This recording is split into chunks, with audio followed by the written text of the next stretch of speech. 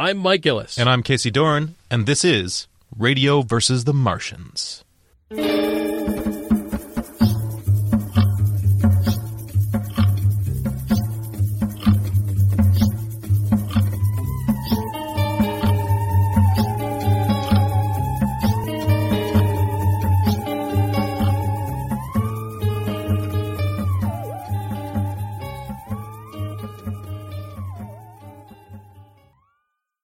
I mean, I've got a lot to say, but I want to say the first thing is that I thought about this intensely today on the drive up here.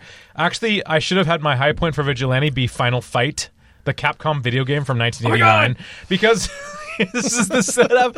Anyone who doesn't, Greg probably has never played Final Fight before. I've never played video fix games that. before. We could definitely fix that. Minutes. But the setup is that there is a fictional city where there's a guy named Mike Hagar, who's a former professional wrestler turned mayor of the city, whose daughter gets kidnapped by a gang called Mad Gear, and he decides to become a vigilante along with his two friends and beat up all the street toughs to rescue his daughter. His costume being suit pants, See- and apparently a Leather strap. It's his like a belt. bandolier. It's like a bandolier Yeah. without any bullets. It No, just goes from I his think belt he just takes off his over belt shoulder. and uses it like a suspender, And so his- that he can more effectively kick people in the junk. he's shirtless and he just like punches people and he suplexes them and then he does a pile driver if he can. Final Fight is definitely probably should be my high point for Vigilante because it's so fucking bonkers. And the bad guys in the game are so cartoonish. The gang members are a lot like the ones in The Warriors. yes, Where yes. it goes even further than the stuff you see in like Double Dragon, where it's guys in jean jackets with the sleeves torn off and bandanas and switchblades. Yeah. Right. I mean, there are guys with like those kind of the same glasses that like the Mole Man and Captain Cold wears, where they like wrap around shades with the little slits you see through. Snow Yes. blindness Games. goggles. Yeah. He wears those, and it's like that with like a pink mohawk and a cape with like a radiation symbol on it. Games, video, warrior influence. Yes. Yeah. Oh, Yeah. it's Well, amazing. that's when I'm going to strike fear into the hearts of my enemies. That's the kind of outfit that I'd be looking for. There's like one guy, the Agor, who's basically is it Adore? I forget. And Andre. He's basically supposed to be Andre the Giant, except he's wearing like that cheetah print onesie Yes. that you see Tarzan wearing all Yes. the time, and he's just walking around the city in it, I beating up forget people. that Andre the Giant never actually wore that outfit. Actually, No, I have it's no so idea where that. canonical I don't know where yeah. that came from. What I do know is that the large inspiration for that video game came from the movie Streets of Fire, which I don't remember who the director was. Streets of Fire. Oh, But that it was was Hill. one The of jogging movie? It was one of no, not that was Chariots of Hill. Fire. That was Walter It was Hill. it was a Walter Hill movie. It was if not the first Willem Dafoe movie, it was one of the first Willem Dafoe movies about street gangs in New York, I guess. I Well, think. it was kind of almost thematically the follow-up to The Warriors. It was. And, It was. And that was kind of where Walter Hill and even 48 Hours is kind of that Yeah. same urban hell. Yep. Well, Willem That's Dafoe's just been in kind a of his deal. Yeah. few vigilante movies. I mean, that one, Boondock Saints, Passion of the Christ. Yeah. That is the bloodiest one. of Should we course. let our listeners know that we did invite Sam Mulvey in to be on our Fun Size episode today? You're welcome. I mean, Mr. Hi. Sam Mulvey. Thanks, Sam. No, they didn't invite me. I just jammed an XLR into my mixer. Haha, you have me now. He's Gone, pigs! Gone, pigs! he's hacked the feed. But yeah, what I find just so bonkers about this is these movies are cartoons, and I find that the closer you get to reality, the more uncomfortable I get. I do not want to see issues that pertain to modern politics dig into it, and that's what really kind of comes Oh, in my love-hate thing with the show 24. Oh, yeah. Because We almost could do a whole panel My loathing for on 24. on 24, Yeah. and we've talked about it before. And I think I would not want to actually watch 24 to be able to do a panel on it. It would hurt me inside. I go back and forth. 24 is like firmly in the tradition of fiction that I really like and grew up on. It's that whole sort of, one man alone in a fucked up world. But it's just a little too weirdly right wing, and and in fairness, I think that they sort of understand it because they've made little gestures towards the idea that maybe Jack Bauer's going a little too far. A little. No, in the world of 24, Jack Bauer is a little too far. Any sane assessment of counterterrorism, I think the only reason Jack Bauer even is justified at all is because CTU is the single most fucked up anti-terrorism agency ever in the history of ever. I think in every single season of the show, there has been at least one turncoat. One turncoat and at least a 3-hour segment where he has to go rogue against his own agency. Yeah. And that's kind of where I get to that cop on the edge vigilante thing. That's where it's like he will spend at least 4 hours on the run as a fugitive doing horrible things.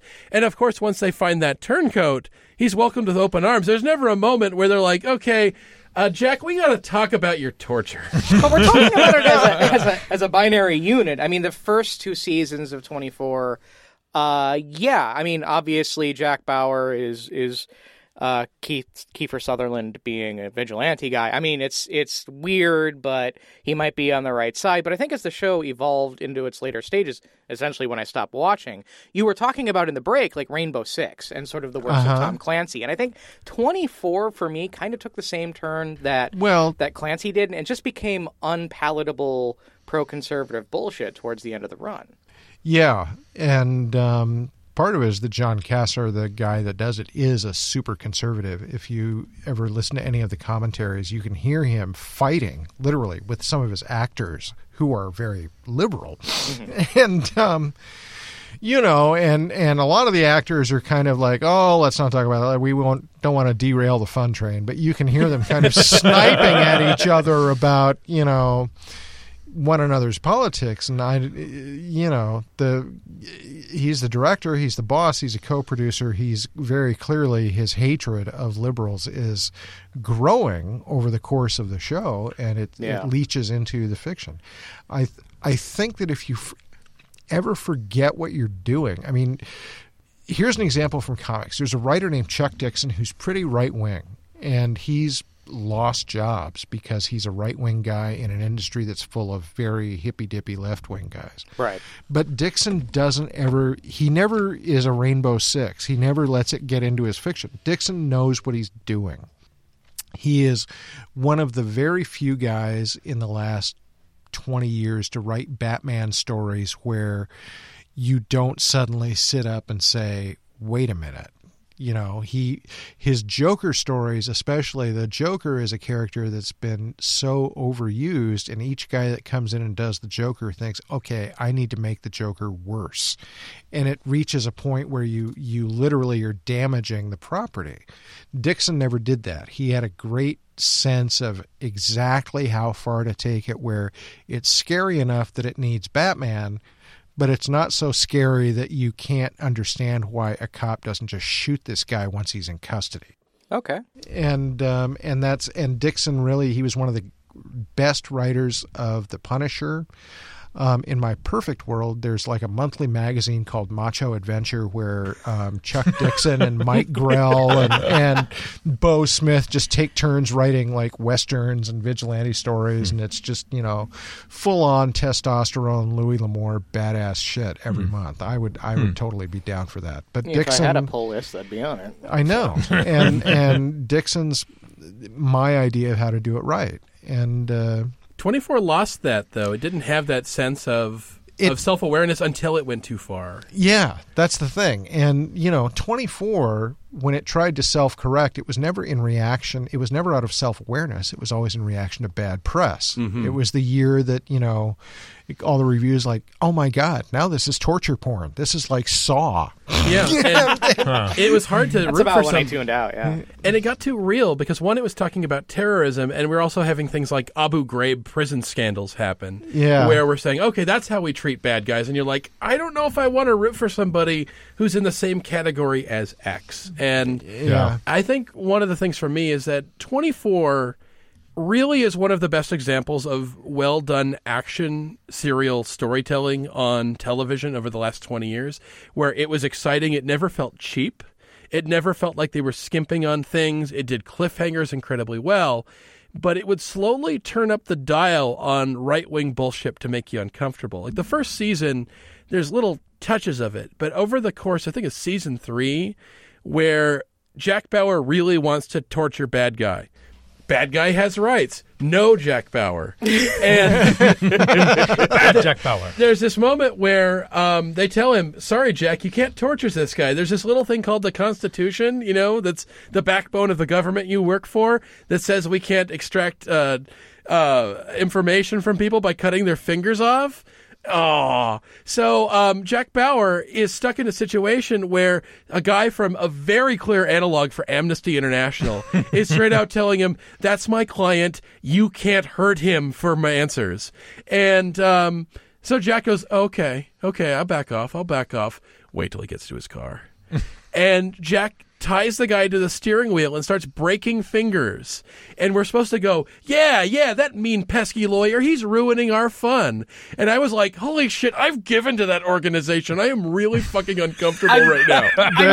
That's not even the worst. The worst is when Jack Bauer, in one episode, tortures the wrong guy. Yes. And nobody says, dude, Bad call. That was not cool. He tortured the wrong guy, and he never even apologizes to the guy he tortures. And that guy goes, well, I understand you were trying to do the right thing. Now we're going to team up. And I'm like, fuck no, you broke apart a lamp and shocked my nipples. You are not my friend. That was after my time. But now I'm beginning to think that 24 may have been a good thing overall for humanity. Because, 24 happened not too long after 9/11. We were all like, let's go kill all the peoples and stuff like that. And then, so I'm going to explain why it was a good thing in an allegory of a story involving me, Mike, and Phoenix Jones. Oh, And we were at a bar, as we often are. where the best ideas are hatched. Yeah, and we're having a conversation. We're talking about vigilante. I think we were talking about vigilante movies a little bit and superheroes and what real life superheroes would be like. I think this was at the very beginning of you trying to get me to read The Watchmen. And I bring up Phoenix Jones, and this was before that guy who decided to become Phoenix Jones' arch nemesis. Rex Velvet. It was before Rex Velvet. I love Rex and Velvet. I had the idea that it's like anyone who is not from the Northwest, just do the YouTube video for Rex Velvet. It is fucking glorious. And I'm thinking it's like this guy needs what real life superheroes don't have are supervillains. Supervillains are interesting. I mean, the only reason why Batman has ever meant to damn to me, et cetera, et cetera, et cetera. What Phoenix Jones needs is a supervillain. Wait, Mike. Look at us. Look at us. We're that guy. Wait, all right, I got to think about this. And then I start like Mike checks out immediately because he has a conscience. And I'm going da-da-da-da-da. And then like I'm on like page 3 of my notes like, fucking Christ, I'm planning a bank heist. And maybe this is that a bad rhymed. maybe this is a bad idea, and perhaps 24 was sort of our national zeitgeist version of that, where we go where Jack Bauer is lamp nippling a guy, and then the American body politic goes, shit, maybe this isn't a good idea anymore. Sometimes fiction can save us from that happening in real life. Well, by the way, it didn't. And it's scary, though. But yeah, that was the thing with Phoenix Jones. It's weird because of the two of us, Sam. I am clearly the one who loves superheroes more. I have loved these characters since I was a kid. But I also know it's an incredibly fragile genre, that there are questions you just do not ask, there are places you just do not go, or it unravels very fucking fast. Mm-hmm. And one of them is don't put too much real life in a superhero story. And when you take a superhero out of a universe that conspires to make them look cool and give them things to do and makes them better than the entire police force together, then they look really sad. And when Phoenix Jones is running around in a rubber costume getting chased away he's trying to break up a bar fight outside of a drunken club, and then the lady chases him away with a high heel shoe, and I'm like, motherfucker, just stop.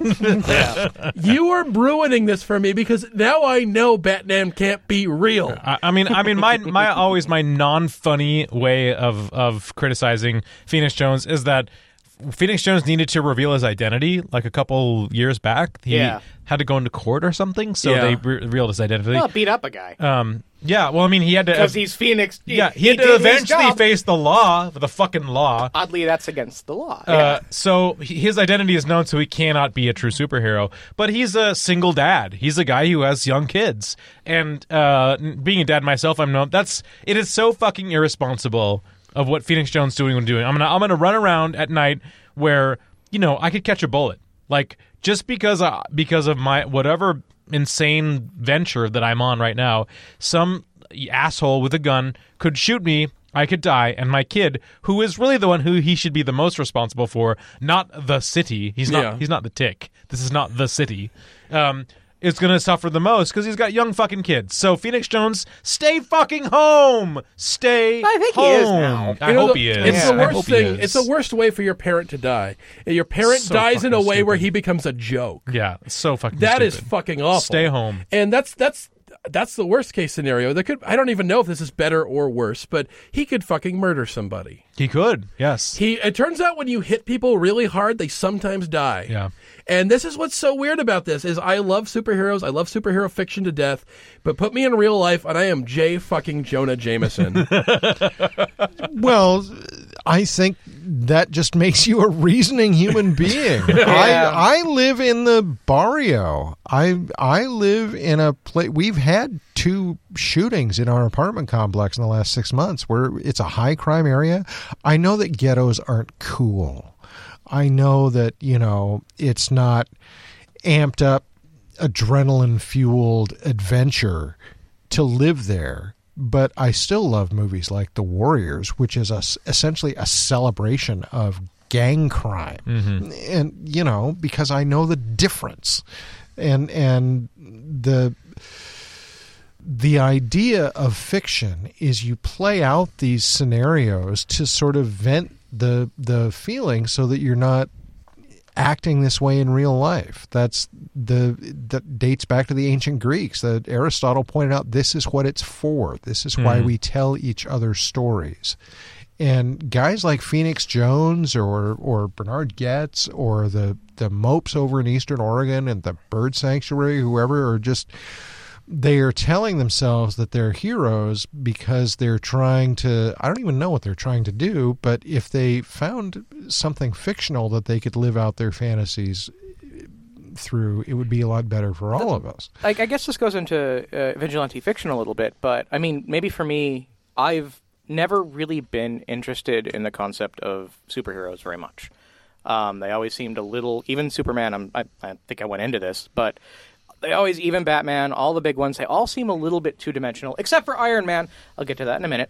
But I love supervillains. I love the concept of supervillains. I love the psychology, but the thing is where you don't want to bring a superhero into the real world because then the morality of it comes into play and all that stuff. With supervillains, not so much. Yeah. I mean, like thinking about the morality of a supervillain in the real world is something that fascinates me because it's like, and it's like I said, it's sort of like my vigilante fiction.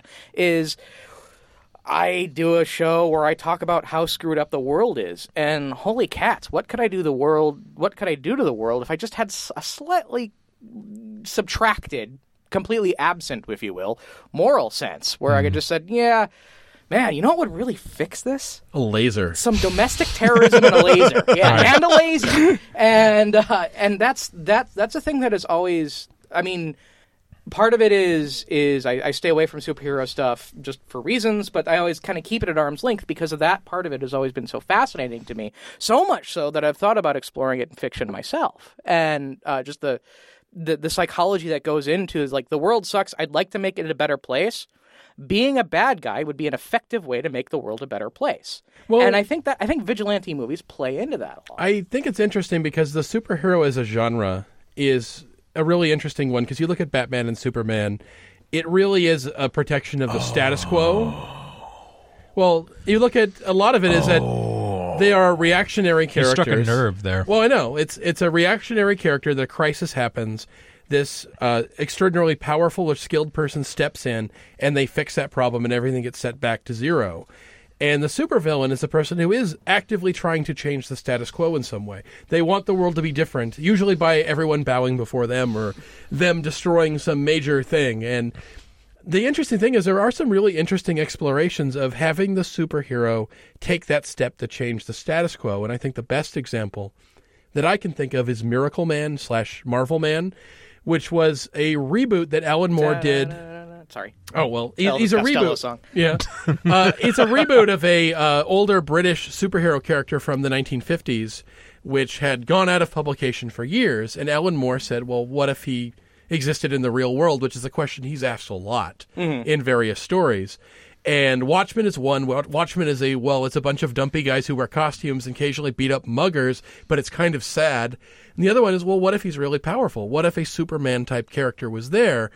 And what if he did try to change the status quo? What if he tried to create a utopia and was successful? And they explore that quite a bit, and Neil Gaiman ended up picking up the baton from that and saying, what does the world look like in an age where disease and war and crime has completely conquered, and now we have jetpacks and super lasers, and we can travel anywhere in the world, and there's a giant pyramid where a god lives at the top of it in London. And it's really weird, and bits of it that are kind of scary. And is there a place for darkness in this bright new utopia where people wear capital letters on their chest? And it's a weird kind of look, and I really enjoyed quite a bit reading both the Alan Moore and Neil Gaiman versions of it. What is it with utopian fiction and letters on your chest? Because why wouldn't you? It's the same with having a Saturn on your chest. You got to represent, you know? suppose. All You know? So this is the 1 billion ton elephant in the room.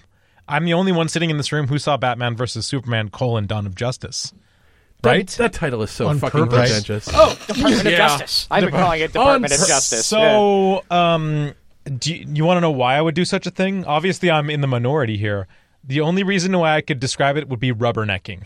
You know what happens when you slow down so you can watch the wreck on the side of the road, the 12-car pileup.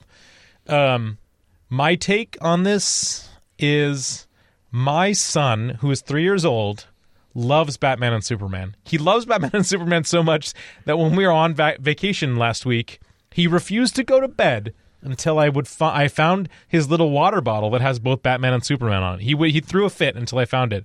He dresses up in a Superman shirt with a cape on it, and I read Batman and Friends books, like Batman and Friends Hooked on Phonics books to him before he goes to bed. He loves these characters so much. I refuse to show him Zack Snyder's version of Batman and Superman. I will not do it. I just won't do it. Well, that's just Don't good fetishize parenting. But I will say, though, this, like the Star Wars prequels, I'm not going to just offer it to him. I'm going to wait till he's old enough to sort of research it on the internet, to know where these things come out, and asks me why I haven't shown it to them, so he can go and find them himself. I'm not gonna offer these versions of these characters to him, so he can come up with his own opinion about who these characters are and sort of compare them to the ideal that he's built to them in his head. Because right now, these are not the characters you want to show to a young child. They simply are not Palatable. reasonable. They're not reasonable. They're the crazy, angry adolescent version of these characters that is just insecure, that is stupid, and is desperate to be taken seriously by bullies that don't exist. Well, and that's the thing that's so fucked up about it is it's clearly not aimed at children. It's aimed at it's not. man children who are have arrested development and are desperate to prove that their love of children's characters has to be taken seriously by making them not fun and never smiling. But the thing that bugs me the most with it, not that there's going to be an R-rated cut that they're releasing in theaters. There's an R-rated fucking Superman movie. Who fucking cares? But despite the fact that these are clearly not... as an aside to this, who fucking cares? Yeah. Is that really a sale point for this movie, is to be like, ooh, there's an R-rated movie. Apparently it is, because they're talking about Fuck releasing that. it. Well, Talk about releasing it? That's so fucking they're stupid. I'm sorry. desperate to try and So fucking somehow stupid. lure people back to the drop-off has completely panicked them.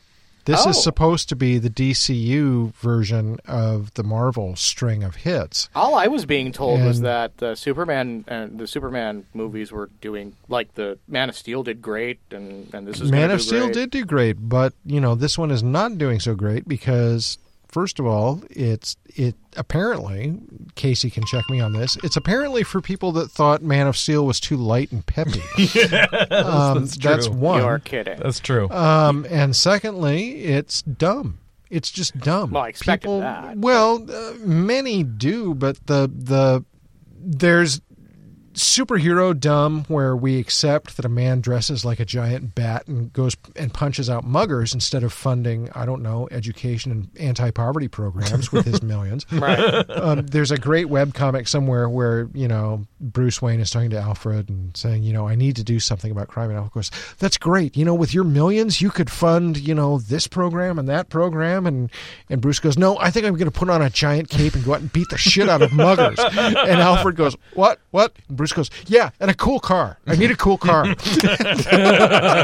didn't mean that kind of dumb, though. I mean, I know, yeah. but that's what I'm saying is there's a kind of dumb that you go along with, like the idea that a guy that wants to conquer the world is going to do it from inside a hollowed out volcano or a satellite or something. That's the kind of dumb that But on the other hand, the kind of dumb where you just suddenly sit up and go, "Wait, what the fuck? Yeah. You can fly. Why are you doing this?" Literally that kind of. Yeah. That kind I of forgot that Superman has okay. vision. Kind of needle scratch. Okay. I am going to lay out a spoiler that has been relayed to me by countless people who have seen this movie, because I'm not walking into that fucking volcano, but everyone else was willing to, because it's a movie with Batman and Superman, so of course it does a good opening weekend. Right. The climax of the movie, and I swear to God I am not joking, Okay. Batman and Superman are fighting. Batman is spraying kryptonite dust on Superman and beating the fuck out of him. As he would. And at the moment he's going to have his kill shot. He's going to finish off this guy that he thinks could be responsible for killing everyone in the world. We're talking like Osama bin Laden times 100. You have this guy in your crosshairs, and in that moment they find out that their mothers have the same name, Martha. And Batman's like, wait, what? My mom's name is Martha. How do you know that name? What? Oh, shit, I can't kill you now. I think we're friends. And I'm like, is that why the Joker's still alive in this universe? And he's just like, wait a minute. Is your mother's name Martha? What's my mother's name? It'd be great if it just immediately went to a Super Friends. That would be fantastic. All right. Fucking Christ. So, wait a minute here, because I wanted to give you the alternate take. I told you, Mike, before that I'm going to give you the alternate take. There have been rare instances where dramatic tone shifts from a comic book source to a different source have been far more enduring and interesting than the original. A couple of them would be like Teenage Mutant Ninja Turtles and The Tick, two things that I love a lot. And the shift between their original source and what they ended up being is just really dramatic. Like, obviously, the original TMNT, Eastman and Laird, and the Ben Edlund Tick comic book are very different than what actually ended up on the screen, which is what people remember about them, right? But those are more derivative and kid-friendly, right? So they don't really... Both of them work in different forms. They don't really count in this example. My one counterexample will be Lord of the Rings, Peter Jackson. Mm-hmm. So... many people who I know who were in high school, especially, who were diehard Tolkien fans. You're going to fall asleep, Sam. Sorry. Who are diehard Tolkien fans were so hostile to the portrayal of Aragorn, of Gimli, and of Merry and Pippin that they felt like the necessity of transitioning these characters to a movie really destroyed the authenticity of these characters. And things like the exclusion of Tom Bombadil, making the universe kind of less fantastical and more like dark and gritty. I can entertain the argument, though, that even though Peter Jackson really did shift the tone of his material, he really did open up these settings and these characters to an audience that endures now probably far broader than the books ever actually did. So in this way, I'll say that just because we have this sort of gentleman's disagreement about how Batman and Superman should be, that necessarily they're making them a more darker tone or taking them into a broader audience is necessarily the worst thing that can do. I don't know if that's a universally valid argument. Well, to adaptation. But it's not just adaptation. I really feel very strongly that the thing that fuels the Zack Snyder version is the enraged fanboy take that we've been talking about, and it's kind of the same. But it can't be the enraged fanboy type if it appeals to $800 million worth of box office for 1 week, and then they saw it, and then they didn't come back. But that's not even my argument. My argument is that I think if you want to make use of the cultural baggage of the 75 years worth of history that goes with the property, you have to at some point give people at least a piece of it. I don't think Peter Jackson disrespected Tolkien. I don't think he moved his movies so far away from the books that they were unrecognizable. I think the spine of the thing was intact. I don't think you make that argument with the new Snyder DC stuff. I think at some point you move so far away that you don't get to call it by that name anymore. I think a Superman and a Batman that kill indiscriminately, that do more harm to their respective cities that they're trying to help than they would if they'd never shown up at all. Right. I think that a Superman, especially a Superman that you can't take a kid to, that you're bragging about your R-rated version of Superman, I don't think you should get to call it Superman, especially since there's lots of pastiche versions of Superman that DC even owns, for crying out loud. There's the Authority with Apollo and the Midnighter. Yeah. There's what else? There's countless Elseworlds versions of Superman. Well, yeah, I mean, there's lots of ways to do it. If you really want to tell your story about how super altruistic alien first contact is going to end very badly for everybody involved, you can do Philip Wiley's Gladiator, for crying out loud. It's not like the properties don't exist, but he wants to be able to call it Superman. He wants that nerd dollar. Yeah. He wants that. They want Avengers money. Right. And that's where I take issue with it. Because if you're going to do that, then at least do the real thing. Do one that kids can enjoy. Do something that you can aspire to. I think Devin Faraci kind of sums up really well for me on how misguided this is from conception, is how heavily based on The Dark Knight Returns it is, and that this is supposed to be the foundation of a cinematic universe like Marvel has, that it's going to be a shared universe that calls across all these different comic book characters and connects them in a shared continuity.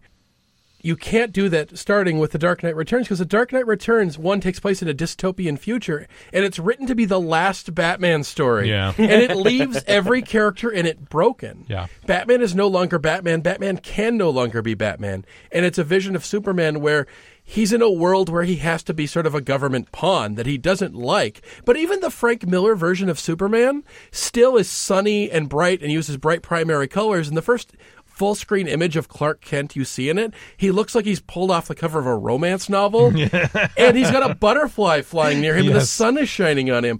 They don't even give you that in this movie, because you can barely tell that his suit is red and blue. But the part that really bothers me more than anything, it isn't that they're over in this corner is this adult version of Superman. It's that the adult angry version of Superman is the default version, and there is no place for kids in that.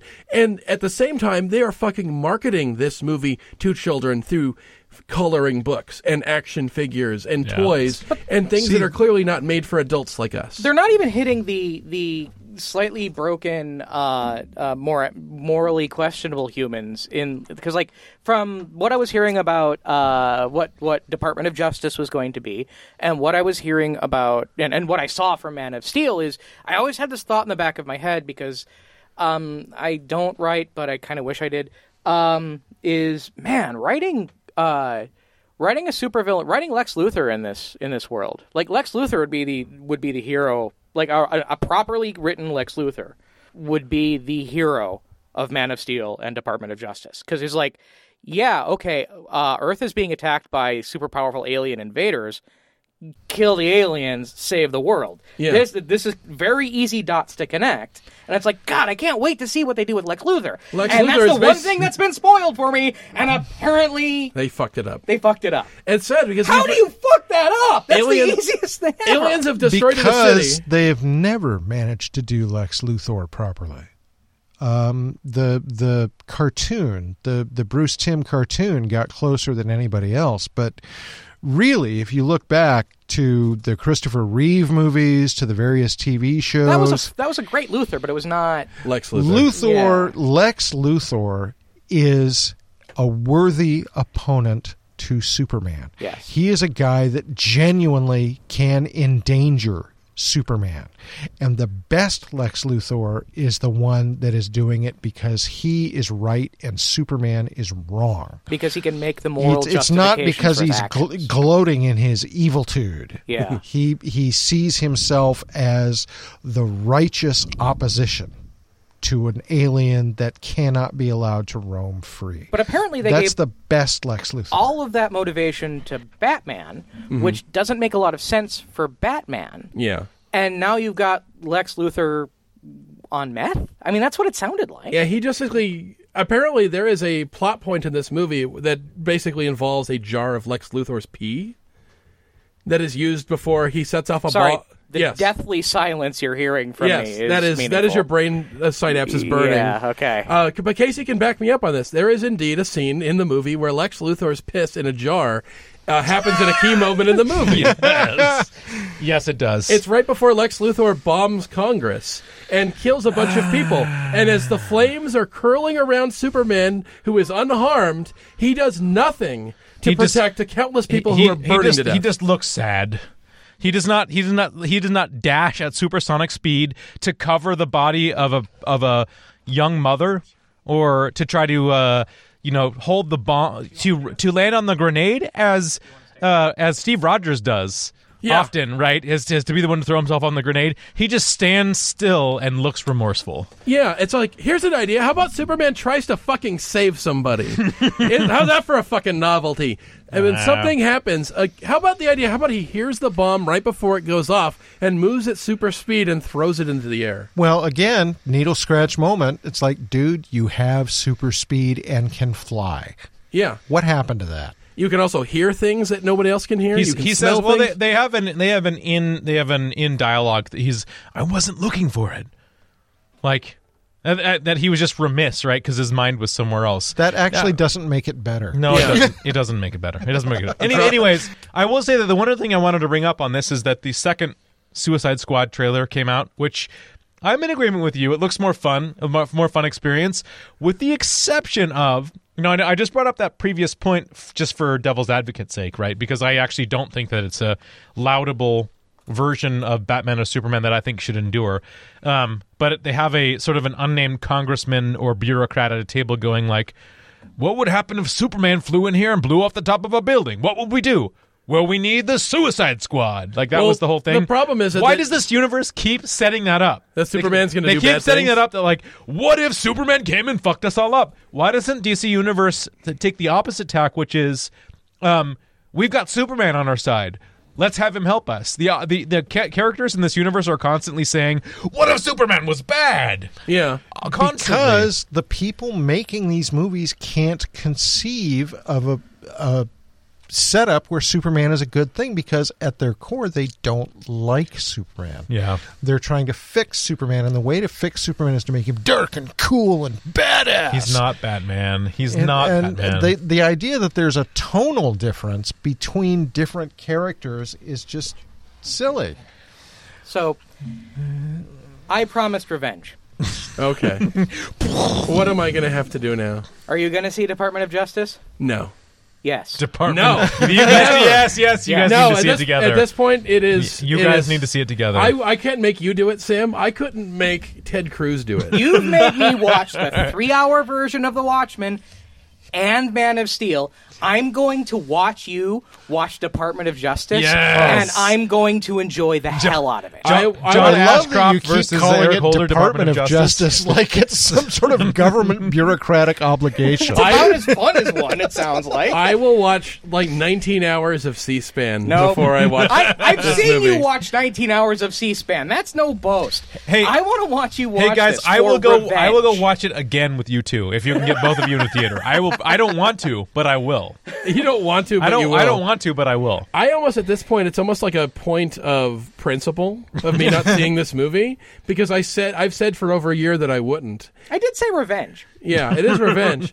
So unless I wake up and you you're feel standing lucky? over me and throw a sack over my head, Do you think And I then- am incapable of this, sir? and I'm like, what's going on? And suddenly I hear Hans Zimmer music. Oh shit! No, I'm going to go full on Ludovico technique. I'm going to prop your eyes open. I'm going to get a nurse to drop in eyedroppers every 5 seconds. Your entire field of view is going to be Zack Snyder from one cornea to the other. That's all you got for the 18 and a half fucking hours this movie seems to go on. From cornea to cornea. Yeah. That's the only thing I could come up with. This sounds suspiciously like vigilante justice to me. Radio vs. the Martians is produced by Mike Gillis and Casey Doran. Our editor was Mike Gillis.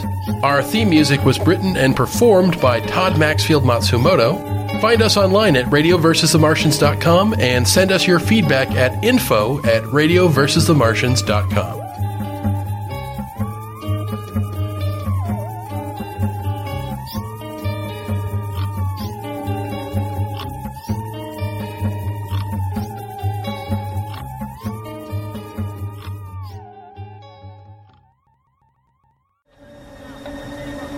Why did you bring me here? Ask your father, it's up to him. Dad? Tell me how to find your courier, Stephen, or I'm gonna put your daughter in that building! You wouldn't dare. She has nothing to do with this. Neither do the people in those body bags! I'm gonna do everything that I have to stop you from releasing more of this virus.